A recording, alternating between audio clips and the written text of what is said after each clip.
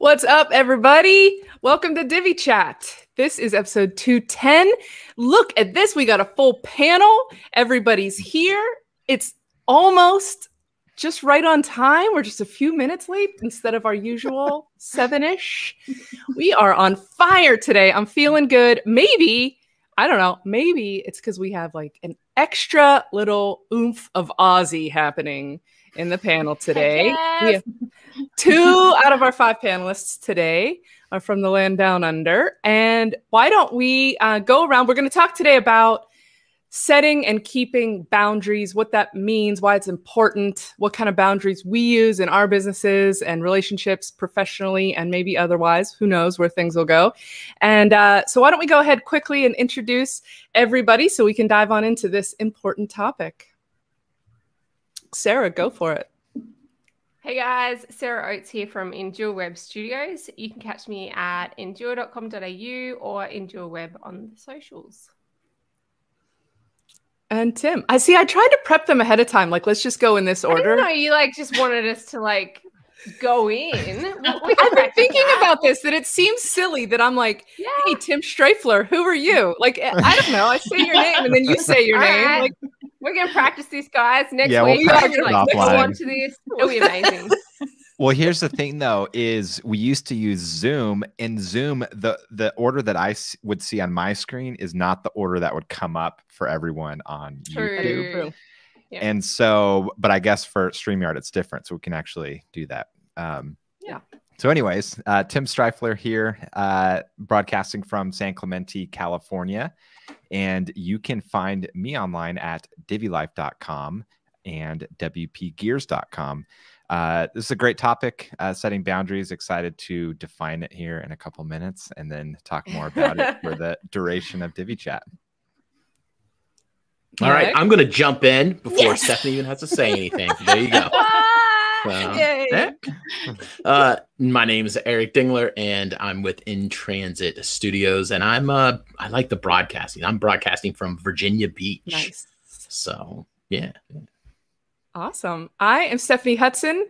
As always, I'm here representing Focus WP, where we create opportunities for freelancers and small agencies to grow and scale so they can make more money. You can check us out at focuswp.co and join us in our Facebook group, where most of these people, everybody here is a member. Emma's in there. She's spoken in the group before. And Eric, anyway, it's called Focus on Your Biz. And now let's get to our fancy guest we have. Eric, we're glad to have Eric here, but he's been on before. He's old news, right? Eric? Yeah, whatever. Yes, but he has a new haircut and he's A shiny new haircut. I have new lights. It's all exciting. a whole new Eric. If you guys are not watching this on YouTube or Facebook, you are missing out. And also, apparently, Eric has decided. Lean up a little bit because your name tag is cutting your show. It says, I have decided. For some reason says, I have decided. So we're glad. We're glad that you're decisive.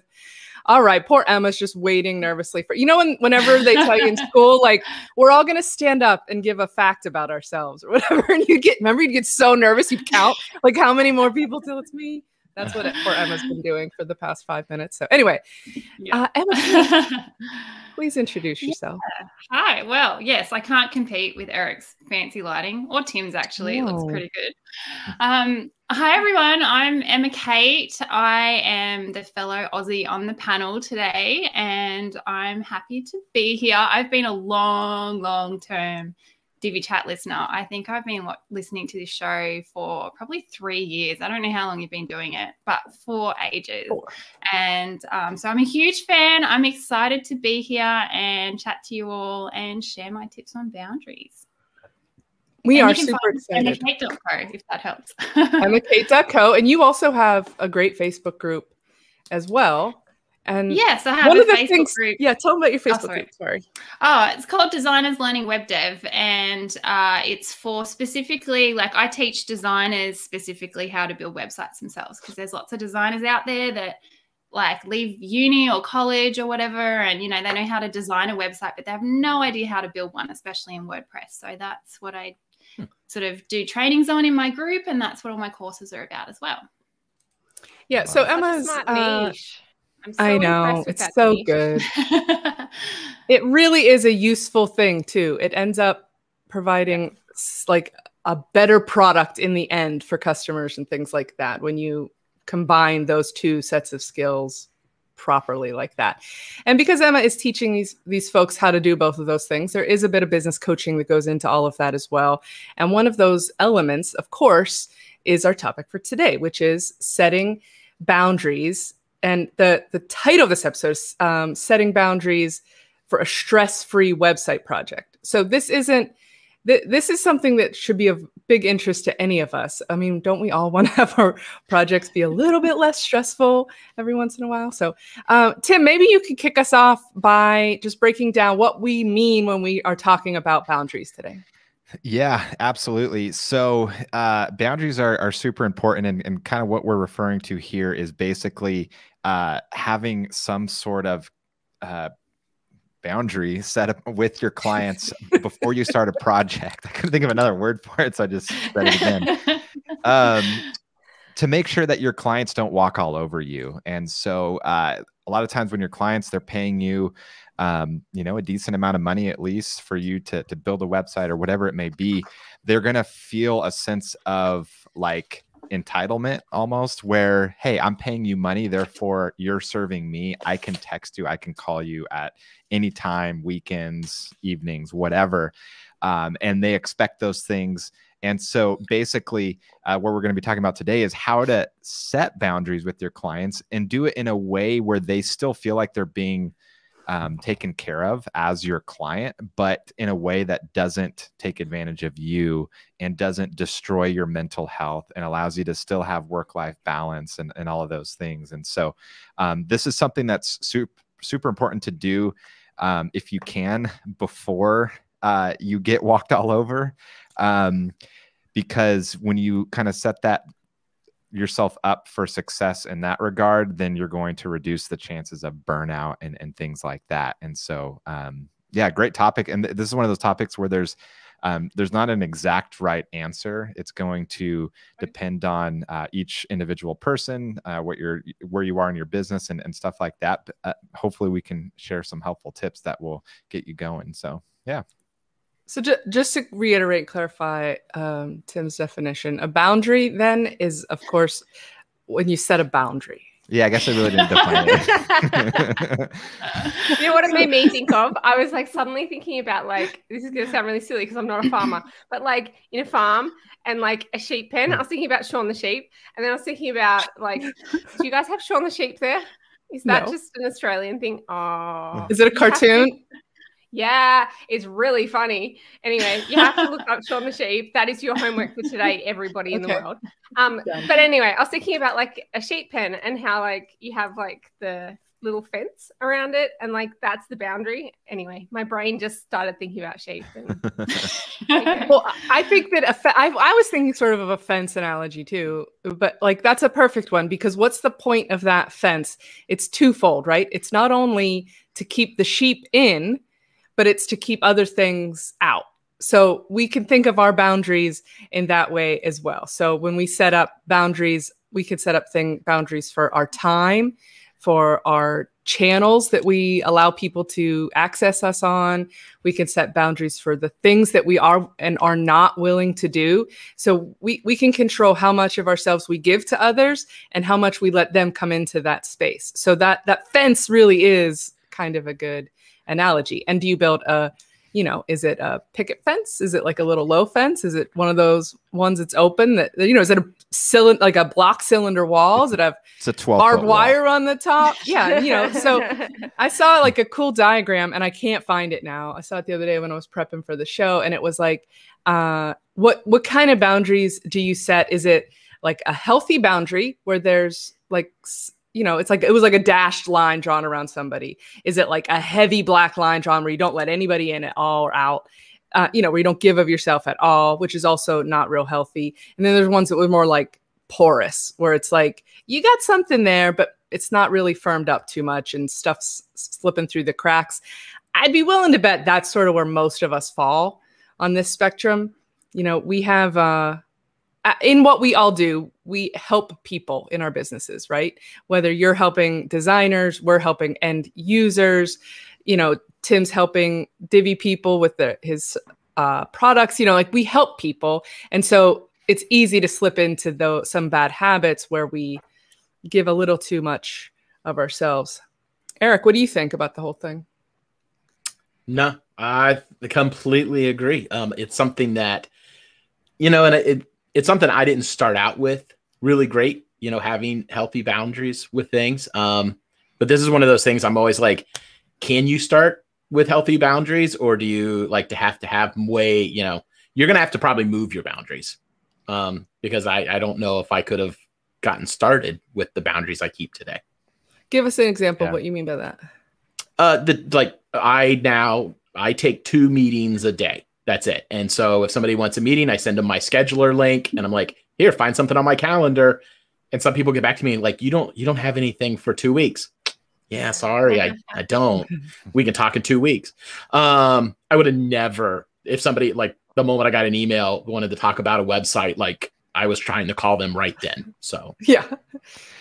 And what's interesting, I want to say, is with that kind of mentality, it almost works in your favor, because when you're starting out and you need every website project you can get, it's almost like that sense of desperation comes across, where with you, Eric, the way you're doing it, it's like you're not desperate, but that also helps you look better, because it's like, wow, like Eric, he's really busy. Like, this is the guy I want. I gotta, get that meeting in 2 weeks. I don't want to miss that. Like, I need him to do my project. And so it's almost like when you don't desperately need projects, that's when you end up getting the most anyways. And so I feel like having those proper boundaries and sticking to them can also like have that side positive effect of helping you close more deals too. So kind of a side benefit to what we're talking about today.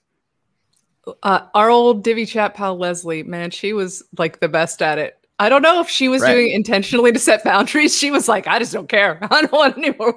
And she would put that up like, I'm booked for the next few months. And then people would like flock to her. It was like, that's the first time I really saw that in action up close and personal with somebody that I knew, that it was like, wow, that's a really magical trick. And you get better quality clients too. You don't end up with those clients that are like, I need it yesterday, like I need it right now, and expect you to be at the beck and call. If they're willing to wait 2 weeks or 2 months, probably in Leslie's case, they're going to be people that really want to work with you and are going to really value what you do as well.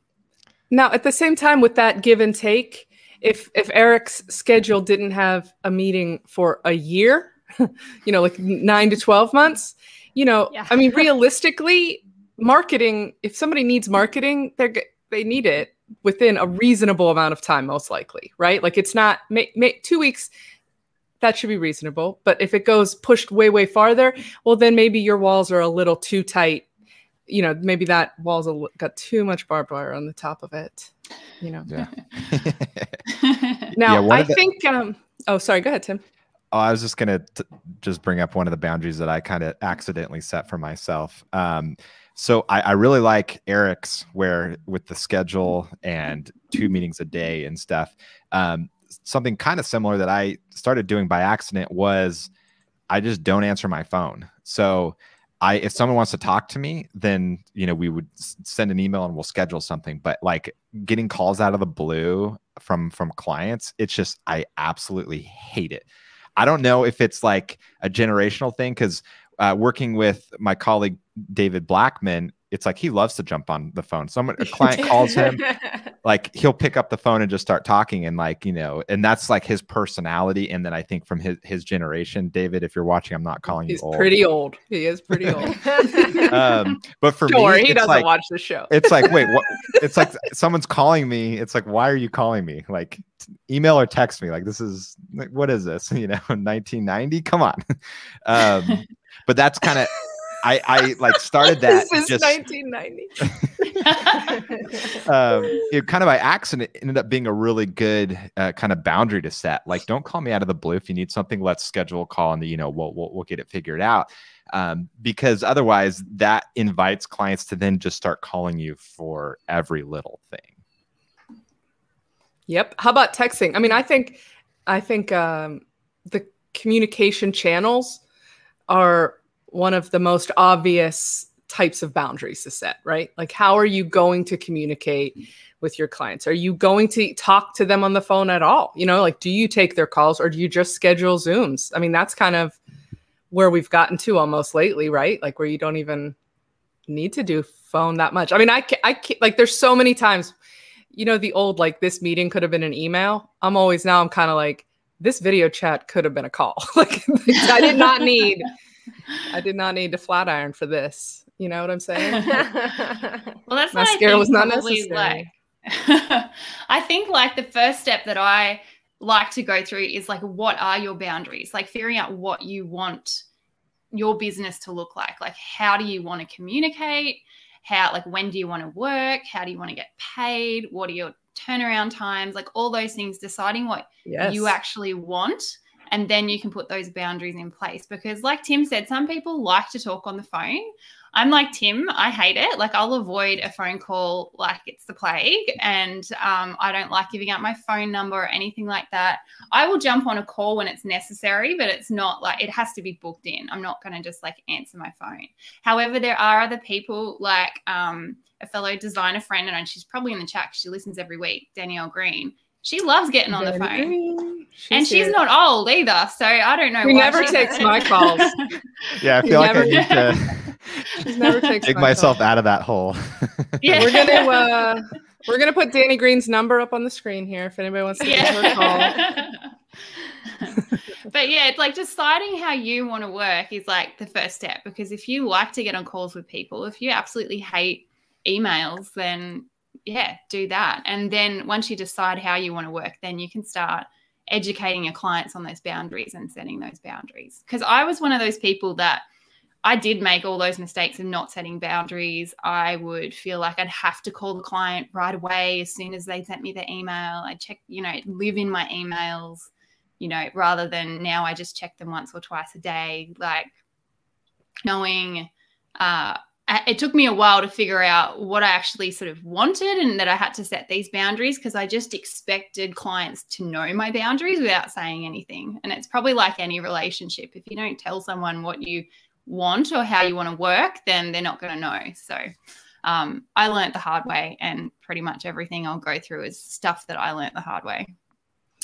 That's interesting. So like Eric said something similar. Do you guys think that it is possible? Like Tim, you do some coaching, Emma does, a lot of us might be advising newer folks starting out in the industry. Do you think it's even possible to have good boundaries when you start? That's kind of a good question, isn't it? No, I don't reckon. I mean, like you can have some, right? Like, of course you can have some boundaries, and I think it's important. But I think when you're starting out, you're going to have to be far more flexible than when you're a little bit further along in the journey, because you are really wanting to communicate that you are available and that you are really going to try for people. Because if people are taking a chance on you when you're new, they probably know they're taking a chance on you. They're probably getting a cheaper price for it. And they kind of are expecting that you are going to show your eagerness. So I think of course you can still have boundaries in there, and you probably should, but I think realistically it's not going to be the same as when you're a few years in. It's just not. No, I don't think it even has to be about like a handoff like that either, that like, oh, I'll let you push my boundaries a little bit because I'm not going to be that good. I mean, I think even just as you're running a business, when you're, kind of early days though, I think maybe there's a little bit about the enthusiasm that you have where it's a little bit more exciting. But maybe it's workload, maybe you just can't, like maybe it's stressful having the phone ring all of a sudden because you have too many tasks you need to focus on. Or what if you have personal changes in your life? Like what if you used to be able to do work on the evenings and weekends when your clients needed it, but now you got a family or something like that? There's so many different things that can impact it. So I guess that means that your boundaries are never done. It's never, because as long as we are in flux as human beings and emotionally and things like that. But I do think that the most important thing about it is, like Tim said earlier, it's up to you. Like you get to pick this. There isn't a set thing that is right or wrong with all of this stuff. But also that it has to be communicated clearly. So if you don't tell people like, hey, I don't want you to call me. Well, Tim, how do those people have your phone number? You know, like if you gave them your phone number or made your phone number available to them, I'm not just calling you out on this, but I'm saying like, if you've never said like, that's not what we do here, then really whose fault is it that they're calling you? You know, like we have to put ourselves as, we're the business owner here. We are the service provider. We're the boss of the project. So we are in charge of setting those boundaries and how we're going to allow people to reach us and things. Besides, communication channels, what are some other types of boundaries? Emma, I know you have a whole list. You rattled a few of them off. How you want to get paid. So sort of knowing like setting from the beginning of the project, you know, how much they're going to pay up front and when their payments are going to be due, that kind of thing. So it's not a surprise when they get to a certain milestone in the project and it's like, oh, here's a bill for however much. So sort of letting them know that, and also that their project isn't going to continue until they've paid that. So like just that's how I work, but however you want to work, just stipulating how that's going to go down as you work through the project. So, and then also, I guess just on that one before you move on to that one. Yeah. I have clients on monthly retainer, and there's some who aren't on like the automatic payments. And so I have a really clear thing in their invoice. If you don't pay 2 months in a row, then I'm going to take your website down. So like kind of having really clear. Boom. I've never actually pulled them on it, but it means that then if something happens and they don't pay for 2 months, you've got something really clear to go back to where you can kind of go to them and say, hey, you're noticing our invoice, like that it said, if you don't pay 2 months in a row, then I'm going to take your website down.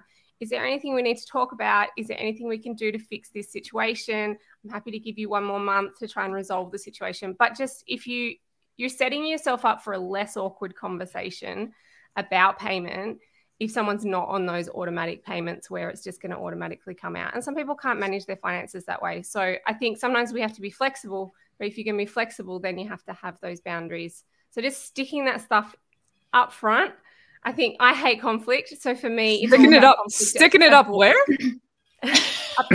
up there. What you're trying to do is basically avoid conflict, right? I hate conflict. I don't want to have the awkward conversations, and I don't want to have the conversation saying, hey, you're not paying me. Like there is a problem. So if straight away in the beginning you're saying, look, this is what's going to happen if you don't pay me, then the conversation is way less awkward. And I've had to have a few in the last year, and COVID is really tricky and makes it even more tricky.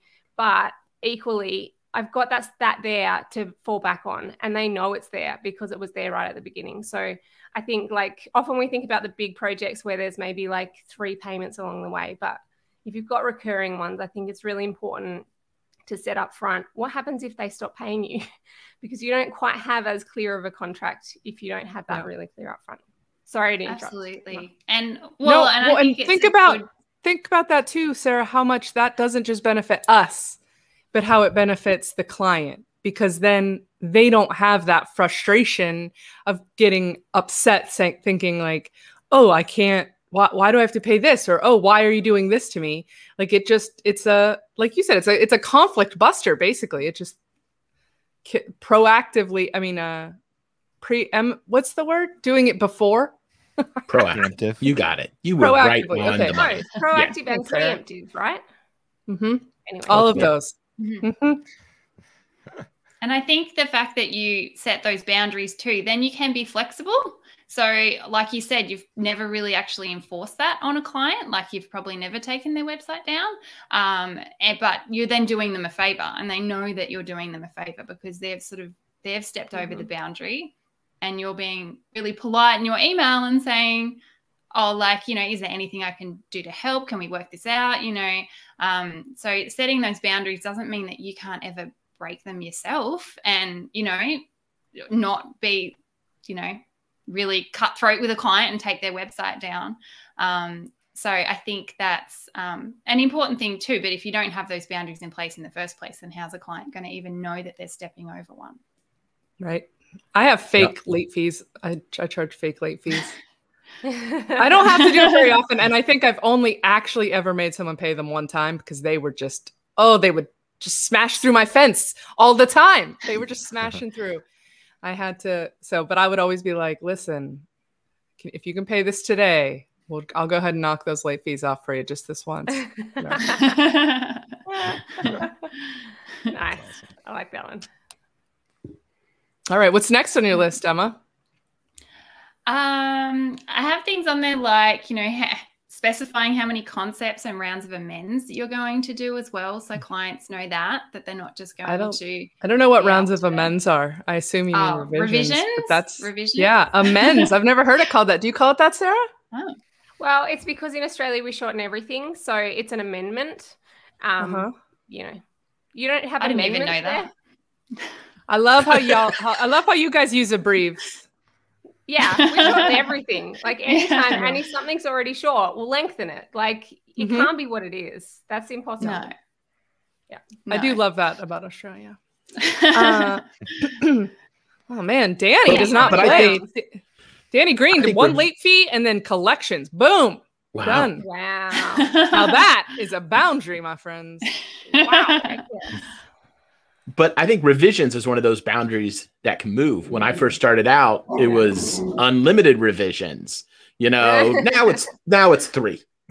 So yeah. And I think that offended Emma, apparently. She left. She's gone. So she's gone. I think it offended her. I think it offended the boundary. She was out. Sorry, yeah, my dog just started going off, so I was like, mute, quick, get her out. Those well, and I go even lower than that, Eric. I say you get 1 major and 1 minor. That's it. I'm not, like one is like a big revision, and then after that we can tweak, and then you're done. We say, bad idea. Yeah, we say 3, but every single email is a revision. Yeah. So, because they'll go in there and be like, "Can you change this?" And then 20 minutes later, and this, and then no. Yeah. I love that way of breaking it down because that's another boundary, right? Like that's how you're defining that communication and what that is. You're basically defining what a revision is, and you're setting these boundaries that like you can send us as many things as you need in this email, and then that's it. And that's super fair too, right? And it makes the client do better work. It allows you to do better work, and it reduces the stress on your project. Yeah. So what do you do after that? Do you make them pay like an hourly rate for like extra revisions, or how do you manage it once they hit their 3 rounds of email sends? It's never happened. I don't know. So, because normally the first one is super long. And it might be a Google Doc or Word Doc or an email. It's super, super long, and we work through all those. And then the second one, it's just a little thing here or there. And then I don't know if we, except for one client, but this is a client before I instituted this. But after that, we don't get to the third one. By then they're like, "Hey, this is great. I have no more." I'm like, "Oh, good. We got you ahead of time. Let's go ahead and launch." Nice. Yeah. Just do good work.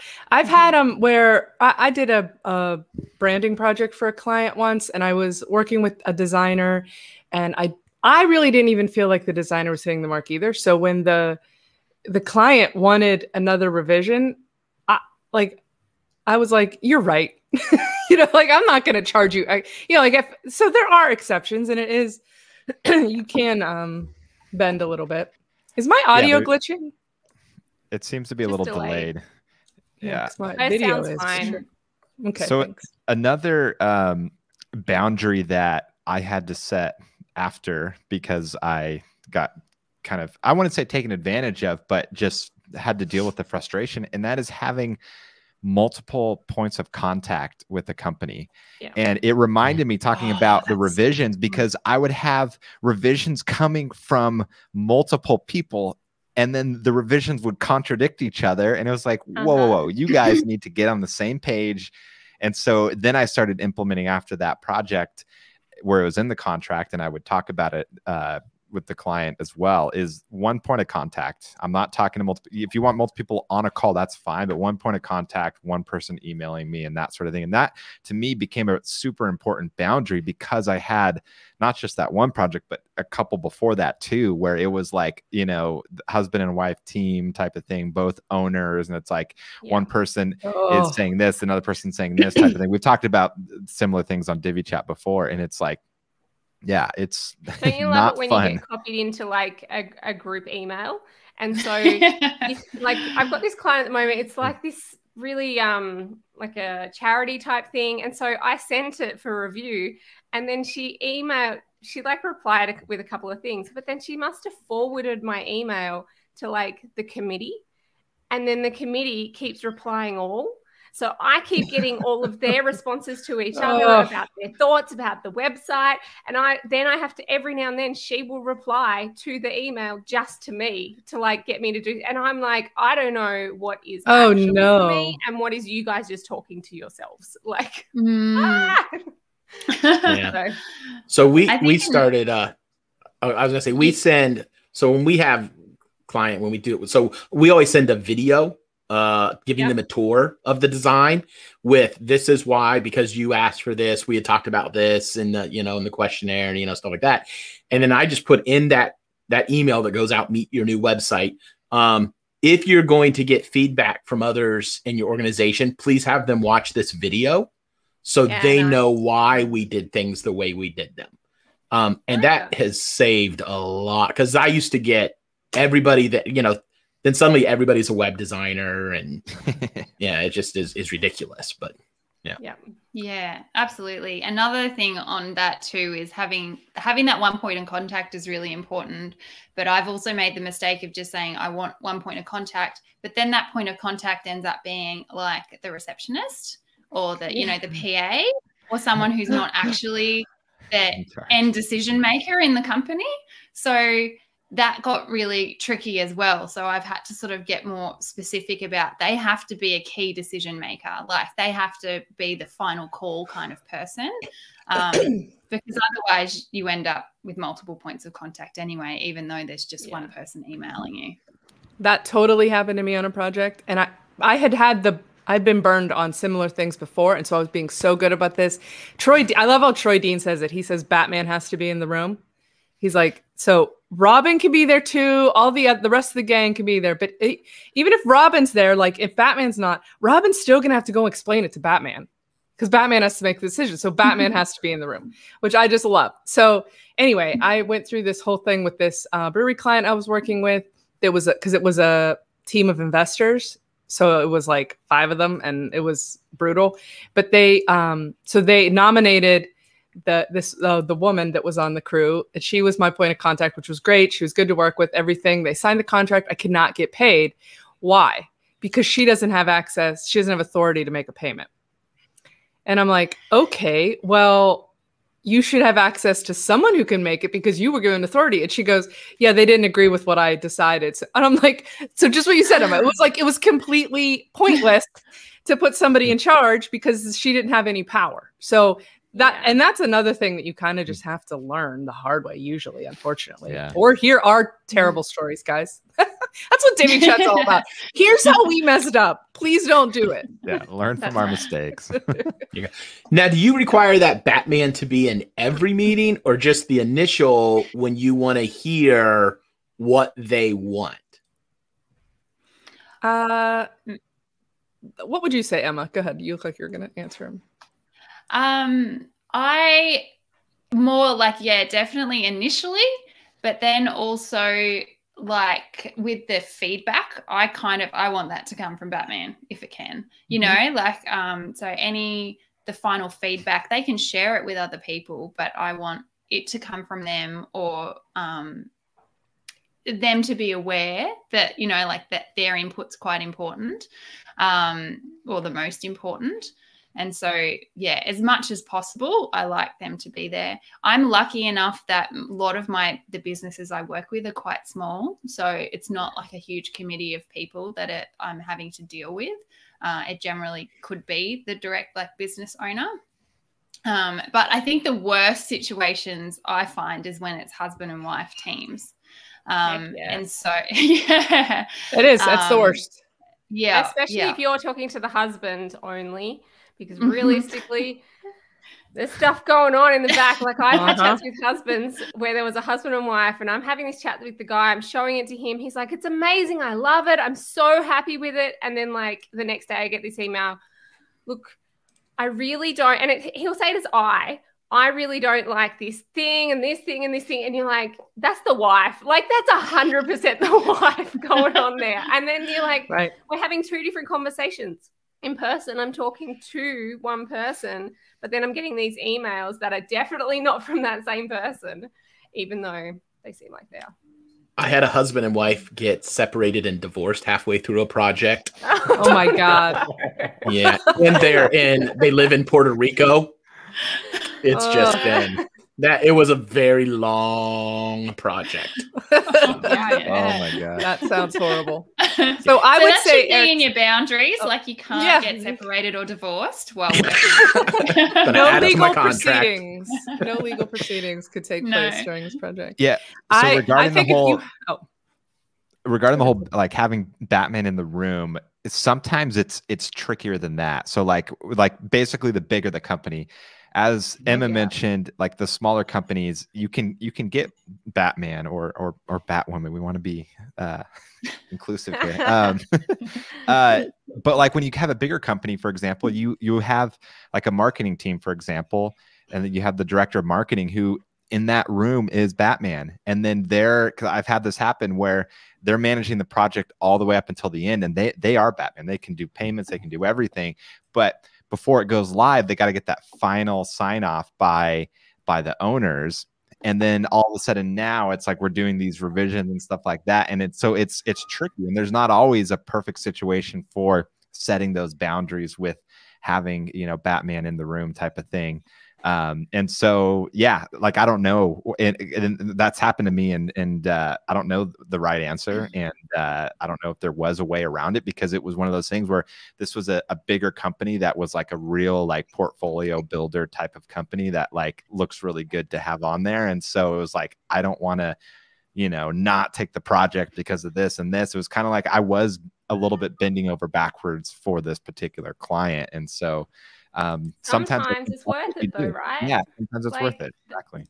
That's where you've got to assess. And I think if you just have these hard boundaries and you say, this is the only way I work, if you're not willing to occasionally work out, well, in this particular occasion, I am choosing to change my boundaries, but there is a reason for that. And the reason is COVID, or the reason is because this is going to look amazing for my portfolio and I'm going to get a lot of new jobs for it. And yes, this project's going to suck, but I am choosing to enter into that moment of changing my boundaries for this particular scenario. But you've got to make the choice. It's the ones where they slip in, or we talk about like the boundaries kind of getting pushed out a little bit.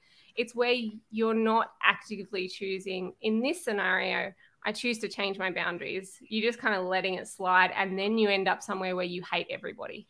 That's where you don't want to get to. Like, that's the problem when I think that's super important. Little things slip in. I think that's important. And I think it's sort of empowering too. Like, we don't have to feel locked in. We're not locked. We're in charge. We own the fence. It's our fence, for goodness sakes. Hey, by the way, Tom Crowder commented in the YouTube chat, until death do you part or your website project is paid for. Perfect. Add that to my contract right now. Yeah, exactly. And welcome, Tom. It's his first time watching live. We're glad to have you on. So I think talking about the fence analogy with it's your fence, you can do what you want. If you build yourself the gate and only you have the key, well, then you can break the rules as you please. So I just wanted to take that analogy. Look at it keep going. I love it. That. Eric just sparked my mind on something on boundaries, which is one of those things about every time we make mistakes, that's when we update our contract. So it's one of those things where like every website is a learning lesson. And sometimes you don't know the boundaries that you need to have until it doesn't go very well. And then suddenly you're like, oh, this doesn't work when they're texting, WhatsApping, emailing, and Facebook messaging me all in one project. Actually, this is a disaster and I hate it. And suddenly you decide, well, okay, next time let's not do that. And let's have a boundary that says when you want to contact me, do it via email or do it via Messenger or whatever platform you want to choose to have. Like suddenly you learn that's going to be different next time. So I think sometimes what it's about is not necessarily having your boundaries perfect, but just every time you finish a project, thinking about what sucked, what made me hate this project, what made me feel resentful towards the client, and then working out, well, is there a boundary that I could put in place that might possibly make the next job more enjoyable and make us get along better? And sometimes the problem is personalities are different. And you might think, okay, great, I've nailed it. Now I know what it has to be. And then you go into the next job and it's a completely different personality and you realize they are terrible at email. Email is not going to work with this client.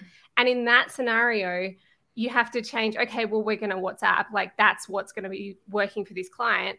And maybe that changes your boundary on that scenario because it's going to work better. But what you've worked out is we just need to have one channel. Like there needs to be one way that we communicate. Right. That's the boundary. Yeah. If that's not going to work for this client, okay, let's switch it up. Let's change it. But we've still learned from that initial lesson. So I'm constantly changing my contract. And I think it's one of those things like we have to continually be learning from the horrible situations and not just let it happen again. That's where, but not overreact either. You know, just because, like you said, even like, was this because this just happened to be, you know, maybe this person was going through a divorce? I don't know. You know, or was it, you know, is this something on me that I need to address? Because I mean, we've all worked with companies that have policies, and you know, the only reason they have the policy is because of one jerk in the past. Yes. Like it's like the McDonald's cup that says contents are hot. Don't sue. You know, like, don't sue us. You're like, that has to be there because some idiot spilled the hot coffee on themselves. I think thinking about the reason can help you set the boundaries also. Like for the email one, the way that I've dealt with that with clients, because, you know, they often have their preferred thing and they'll text you through 500 different things. Being able to say to them, the reason that I use email is because if you message me through Messenger, I'll see it and I won't be at my desk and then I will forget about it and there's no prompt and I won't remember to come back to the thing that you asked me to do. So if you email me, and same if they call me, if I'm like not at my desk at that moment where I can take a note, I'll say to them, hey, this is great, no problems. I'm happy to do this for you. Can you just shoot me an email with like dot points about what we just chatted about so that I don't forget it because I want to make sure I do this thing for you. So if you can think through the reason that you're setting the boundary, when you communicate that to the client, they're like, oh, that's fine. Like if I want the work done, I'm better to email it. Then they're not feeling resentful that you said, please don't do this other thing. Instead, they're going, well, now I know the reason that I should be working within this boundary and then I'm not pissed off about it. So that's worked well for me, at least in that scenario. I like that. I feel like that's similar to telling the client about like your focus hours. If a client says like, hey, how come you never answer my calls? You'd be like, well, look, like when I'm working on a project that's your project or another client's, like I need my focus. Like I want to give you my best work. And so in order to do that, I have to put my distractions aside and I can't be answering calls. But if you email me, then we can schedule a call. And then that way we're on the same page. Yeah, definitely. I think of all this. Oh, sorry. I was just going to say, it's all about sort of telling the clients what those boundaries are and why you have them in place. And I think doing it from, you know, as early as possible, if you can, is the best thing.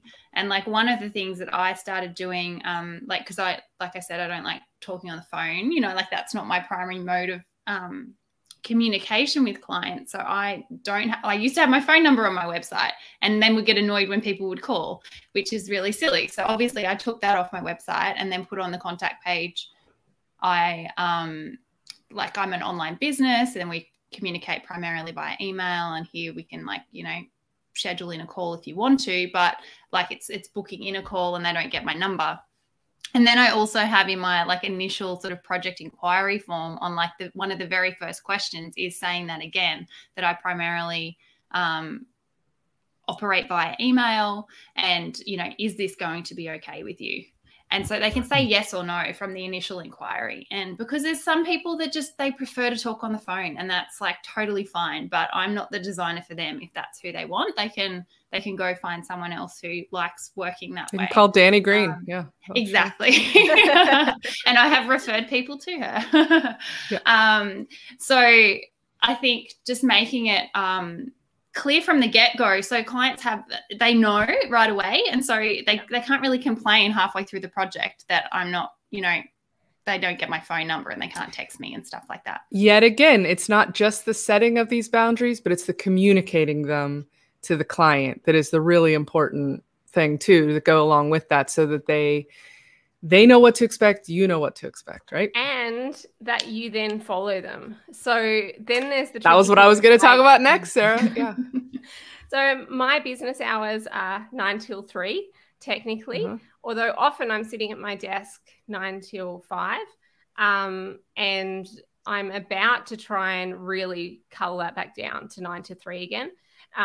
But what I've noticed is that it's really easy to let those emails slip through. So, you're sitting in front of TV and the ad comes on and you're bored and you check your phone and you happen to look in your emails and there's an email from the client and they're like, say something, and you think, I could write this back in a 3-word reply, and you're thinking, do I do it now? Like, now's the moment, right? Like, click, click, click, done. Yep. It's one thing off my list for tomorrow. But in that moment, you're communicating. You can expect me to reply to you at nighttime. And so I think it's one thing to say, these are my working hours and this is when you'll expect a response from me. But then when you start replying to them on a Saturday or a Sunday or a nighttime or a whatever time, you're teaching them that actually your boundaries aren't as firm as you said they were, and that they can get pissed off if you don't reply to them. So I think that's one of those things. There's plenty of tools around. You can snooze emails if you want to not see it until Monday. If it gives you too much stress when you see it on a Saturday, you can schedule emails to send at 9 a.m. So often I'll set them for like 9:02 or something like that, just so that it doesn't look like they're just all scheduled. But, if you feel like it's going to help you feel more calm to reply to that email, do it, but just schedule it so that it sends to them the next day, and you're continuing to reinforce the boundaries that you've set. If someone messages you in Messenger and you've said, I don't want to work that way, I want to work in email, reply to them via email. Say, hey, I saw your thing, just reminding you this is the best place to get in contact with me, because otherwise I won't, give you a reason. But reinforce it by, don't respond to them in Messenger. Don't go, oh, hi, let's take this. Like, you can if you want, but I reckon it's more effective to literally just not even respond there. Sometimes when a client calls me and I don't have time or I don't want to call them back, I'll just email them, hey, saw that you called, what's up? So I think you can kind of continually be reinforcing and reminding them, that's not how I work. I've already set this boundary. This is how we're going to move forward from here. And I do think 9 times out of 10, probably the clients are okay with it. You know, sometimes it's just that they don't know. I have a client who's also a friend, so she has my phone number. She texted me just this morning, and she said like, hey, some so-and-so needs the login for such and such. And I said, okay, no problem. Would you mind emailing that to me? Sure. 2 minutes later, I had the email, and then it's put into my, the system. So I flag it for my assistant to go and have that put in and click up, whatever. And it was such a non-issue. Let me throw this one out there though, guys. So I think that email tends to be the best place for a lot of these things, right? I do have clients. I have let clients use Slack to message me, Facebook Messenger, texting, all that stuff. Again, for me, like with you, Sarah, and probably the rest of you too, having it in multiple places is what causes a disaster. But email, I hate email and I'm not very good at it. I miss a lot of it. I don't like it. It's just not my brain doesn't work that way very well, but everybody else has it. So if you try and say like, oh, if you want to communicate with me, you have to use our ticketing system where you have to go and log in, like, good luck. Your clients aren't going to do that. It's just not going to happen for the most part. So I try to push people into emails, but then I'll miss them. And so I have had where like I'll have clients find my phone number and text me and be like, just checking to see if you could reply to my email, which makes me feel horrible. Like it's such bad practice and I'm really working on this actively. But like in that case, boom, I'm responding to that text and I'm responding to it right then, right there via text. I'm handling that situation. So again, this is like, that's where you stuffed up the boundary, right? Right. Like, I messed them up, but I'm finding a way to flex my boundary then to make it right. You know, so I mean, again, it's not an exact science. Yeah. I mean, you could use some sort of a CRM or support system where the client emails, and so on their end, it doesn't look any different. But on your end, it gives you some tools to be able to manage and not be able to miss those things. Because the inbox, the classic inbox is terrible. Like I have so many unread emails and I have to declare email bankruptcy like several times a year at least, and just be like, all right, I just need to clear this out because clearly I'm not going to be able to see all this. Yeah. Hey, Tim, do you want to know how many unread emails? I was just going to say, shall we play the game? Everybody put in the chat. They came in 2 a minute ago. Oh, I hate your guts, Sarah. I actively use my email to make, like, I use it as a project management part of my, but that's because it works for me. And that's because I have honed my email in so many different ways. Hold on still. Oh, geez, how to read it out. 30,000. Oh my goodness. So that is actually not. I mean, function. That's true. Obviously, you just. I had to turn the number off on my app. I couldn't. The reason why it's so high, like so many of those are, it's from one email account that gets from one ex-girlfriend. No, will not leave you alone. It's from one email account that like gets like log emails and that type of thing, and so it's not actually true. But like for the emails that I actually check and open and read, my main email 77, secondary email 30, personal email 33. So not crazy. I have a hot tip for that. Yeah, so this is one of the processes that I went through. This is totally like off train, and we can do a whole thing on email if you want to at some point. But I might need it. At one point, I decided to go back to MacMail, but MacMail has bugger all built into it. Like it's completely useless from a lot of perspective. But what I decided to do was basically use that alongside Google. So assuming it's a Google email.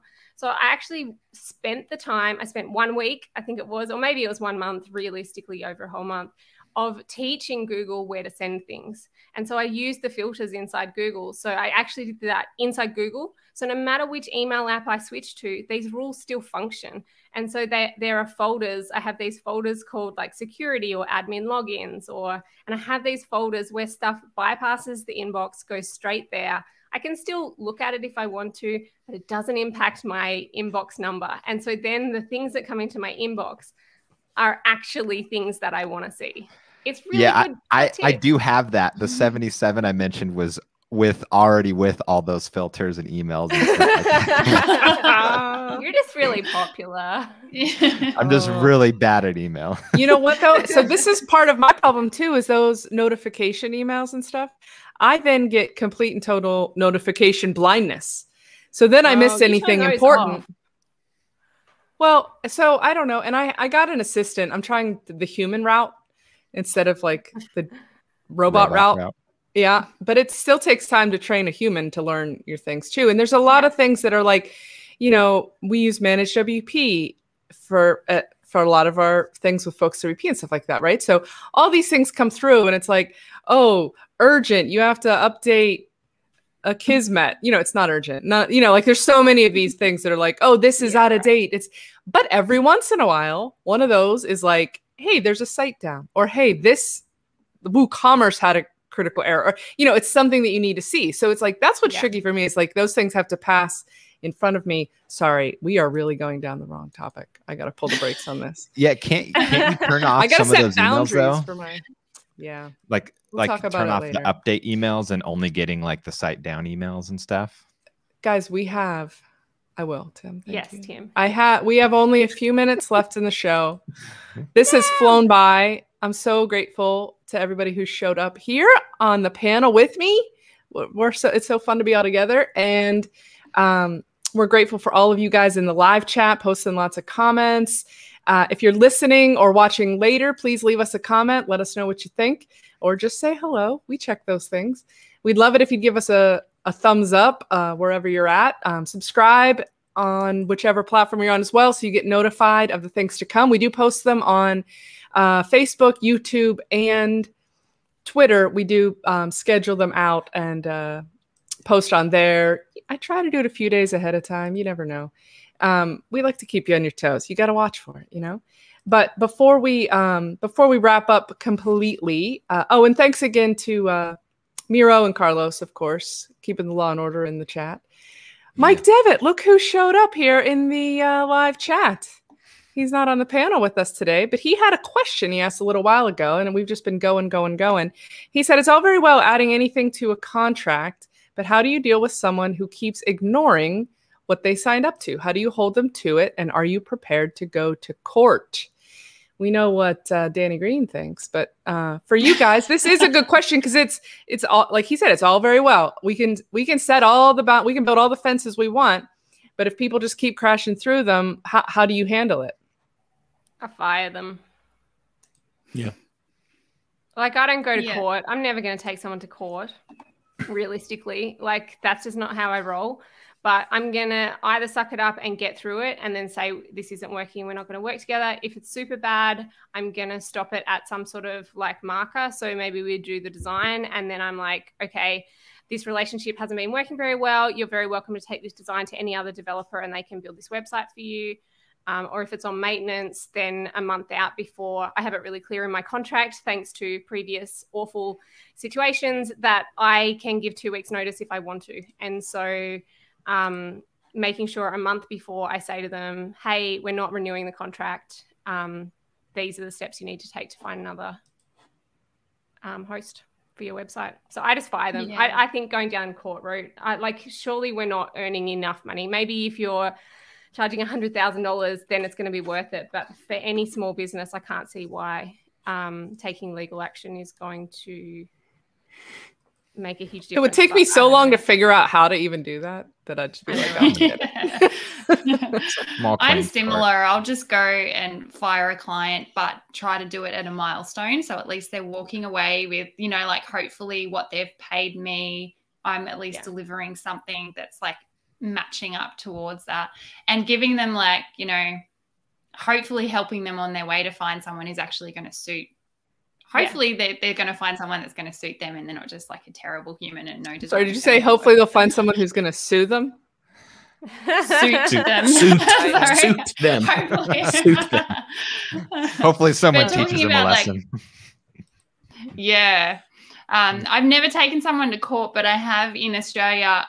If people don't pay, like, I've had people not pay at the end, and so you can go to like small claims court, and it's literally just filling out a form, and then they get like served and they have to pay. So I've done that maybe 2 or 3 times in like 10 years of business, so it doesn't happen often, and it hasn't happened for probably the last 5 years, because now I don't hand over projects and project files until they're paid, so it doesn't it doesn't happen to me anymore.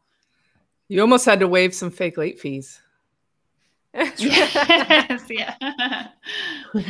Okay, so we have talked about, when it comes to boundaries, we've talked about communication. So when people can contact us, what channels they can contact us on for work things.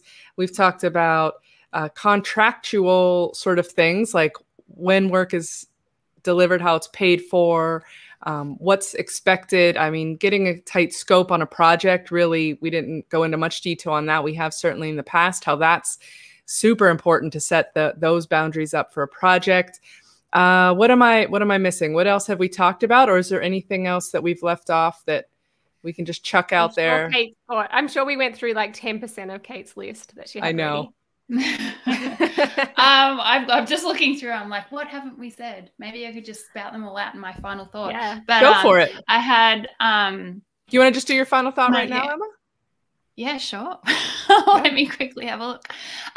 So yeah, knowing how you want to receive feedback, in what method you want to receive feedback, I think is a big one. And stipulating that to clients. So like when I send a proof, making sure it says, and this is how you should provide feedback, however you want that to be. I'm going to be adding Eric's one about if someone else, if you're going to send this to a committee or something like that, then everyone has to watch the video as well, because I think that's a great that is good one as well. That. Do you use a tool for that? What are you guys using? I know there's a few out there. Loom. Oh, no, I don't mean for the videos so much as like for feedback on designs and things, because there's... Well, Loom's just added in. I haven't used it yet. I don't know if you guys have, but Loom's added in that they can give feedback in Loom, like where they can like... Oh, nice. Like do stuff on the screen. I haven't done that yet, but I've been shows thinking up about... in like the timestamp, right? Like where yeah, the but there's comment like is a in the new video. feature on top of that where I think they can nice. like literally like click on stuff, but I haven't tested it out yet. Well, they just, I don't know if this is the same, but they just announced an integration with Markup.io. So I don't know if that's it or not. That's what it was. So Markup.io is similar to like Adareem, which was WP Feedback, Project Huddle, those ones where it puts the overlay on the site and people can like pin little things and leave comments and stuff, which I find to be super useful for websites and design feedback, because then you don't have to type a whole email saying like the third block down on the right, you know, like that kind of thing. You can just put a little pin on and put a comment, and then they can be resolved right in there. So I think those are super useful for that kind of stuff, and that Loom integration will be great too. But I didn't know if you guys had any other, or like sign-offs even. That's another big deal. Like a lot of times I don't have anything real super, super tight, but I'll be like, when you respond to this email, that means it's approved. Like that's about it. You know, but yeah, I have that like in my email, like asking for like final approval or final feedback. It's like when you respond by and give your approval, then we'll go live, and like no further, like it's approved, and no further amends or revisions are sort of allowed without you know, further fees. And it's the same. If you with, like, send say, a taco emoji, that means it's done. It's final. But the same goes with proof one as well. Like if they approve proof one and they're like, yep, the homepage is good, you're good to go, then they know, like I've made it clear that like that's approved, we're moving on. And if they go back and want to change that later, then there's going to be like obviously more like fees. I think we should do an episode on this, you guys. Anybody want to hear that in the chat? Let us know if that sounds good to you. All right, Emma, sorry I chopped into your final thought. Keep going through your list. Just making your boundaries clear on sort of everywhere that you can was one as well. Like obviously putting it on your contact page, even in your email signature, like if you have certain working hours and stuff, potentially having an autoresponder on your email if you're only going to be checking emails once or twice a day, for instance, like having an autoresponder that's going to like tell the client that they've received something and that you'll get back to them whenever, you know, whatever suits you really, but putting it in there like within 24 hours or whatever it might be. And then also like I have one in particular that with clients who want to book in-person meetings, and I don't find them necessary. And I guess it doesn't come into play much these days because of COVID and everyone, you know, everyone's got used to being at home and that they know they don't have to do things in person. But I have had clients in the past request those in-person meetings, and I have to sort of let them down gently about like, you know, where my stance is on that. So I actually have like a little like a reply thing where it's saying like, yeah, sure, we can meet up in person, but this is my fee like for an in-person meeting. Alternatively, here's a link to book in a free Zoom chat and we can like talk it out there. And so it gives them the option. Most of the time they go for the Zoom chat. Sometimes they're just like, yeah, no worries, I'll pay you and we'll do an in-person meeting. And it's like, okay, great, we'll do that. Sounds good. I'll shout your coffee, you know. But just having that sort of knowing how to respond to those things delicately, and potentially just having your own little email template. So you know, if that comes up, you can just kind of copy and paste and politely decline. Super good. So, yeah, any other things on your list? probably, but we tackled it pretty good though. Yeah. All right. So anybody else have a final thought? I was going to use my final thought to wish our very own Mike Devitt a happy birthday. Oh, yeah, nice. Yeah. He used his final thought for you, Mike. I know. He was spending the day watching Divi Chat too. I mean, what a better way to celebrate? Let's be honest. Anybody else? You guys, Eric? Hey, have any of you read or heard of the book called Boundaries? I saw it. Okay. There's a great book. So I used to be a pastor, and I gave that book out like candy because it's just so helpful to people. And it talks a lot in there about the same things we did just here. Like the problem with most of your boundaries is you've never communicated your boundaries, and you're not responsible for how somebody else responds to your boundary. And that, I think that's one of the big reasons we're afraid of putting a boundary out there. But you just have to give yourself permission to, that's not your responsibility if they get upset. It's your responsibility to communicate the boundary. So it's a great book for boundaries in life, but a lot of it crossed over to this. So good book. Cool. Interesting. Cool. We'll put a link in final thought show notes. Is, sorry. My final thought is I think we can be really scared to set boundaries because we think we're going to look really mean or really harsh, and we want to be really, well, I don't know for you guys, but for me, like my whole personality, like what I'm trying to put forward is I'm friendly and approachable, and the reason you want to work with me is because I'm a good person to work with. Like, it's not like one of these agencies where it's going to be this really horrible experience, but you're going to get this great experience. And so then I get scared to set the boundaries. But I think what I have to keep reminding myself is I don't want the conflict later. So do I want the conflict later, or do I want to set the boundary now? That's my choice. So it's not like, oh, maybe I'll avoid the conflict. It's probably going to come if I don't set the boundaries. So by making that choice now, I'm making it easier for myself. And I can say it in a much nicer way now than I'm going to have to say it then if I don't set it now. So I'm going to when you're all frustrated and mad. Again. Yeah. It's going to be horrible. I'm going to hate it. They're going to hate it. We're all going to hate it. But I can say it a little bit nicer now, and it's going to make it way easier at that point if that comes in the future. So I'm trying to save myself in the future. So if you're like me and you hate conflict and you don't want to have to deal with any of that stuff in the future, be nice to yourself now, and maybe being really clear in your wording. Like some of the stuff that Emma is saying is really helpful because it sounds kind of almost bordering on mean, but it's not, because it's just really clear. So I think getting your wording clear, saying why and how, then I think you're going to save yourself heaps of grief in the future. So are you sure you didn't read the book? Because it's there. And they even have what you were just talking about. They even have a version Boundary with Kids. So if you're a parent, it talks just about that. Set your boundaries ahead of time with your kids, or it's going to be a lot rougher down the road. So our clients are our kids. Yeah. And, so we could have wrote this book. Look at that. Oh. I was thinking about to make boundaries for clients.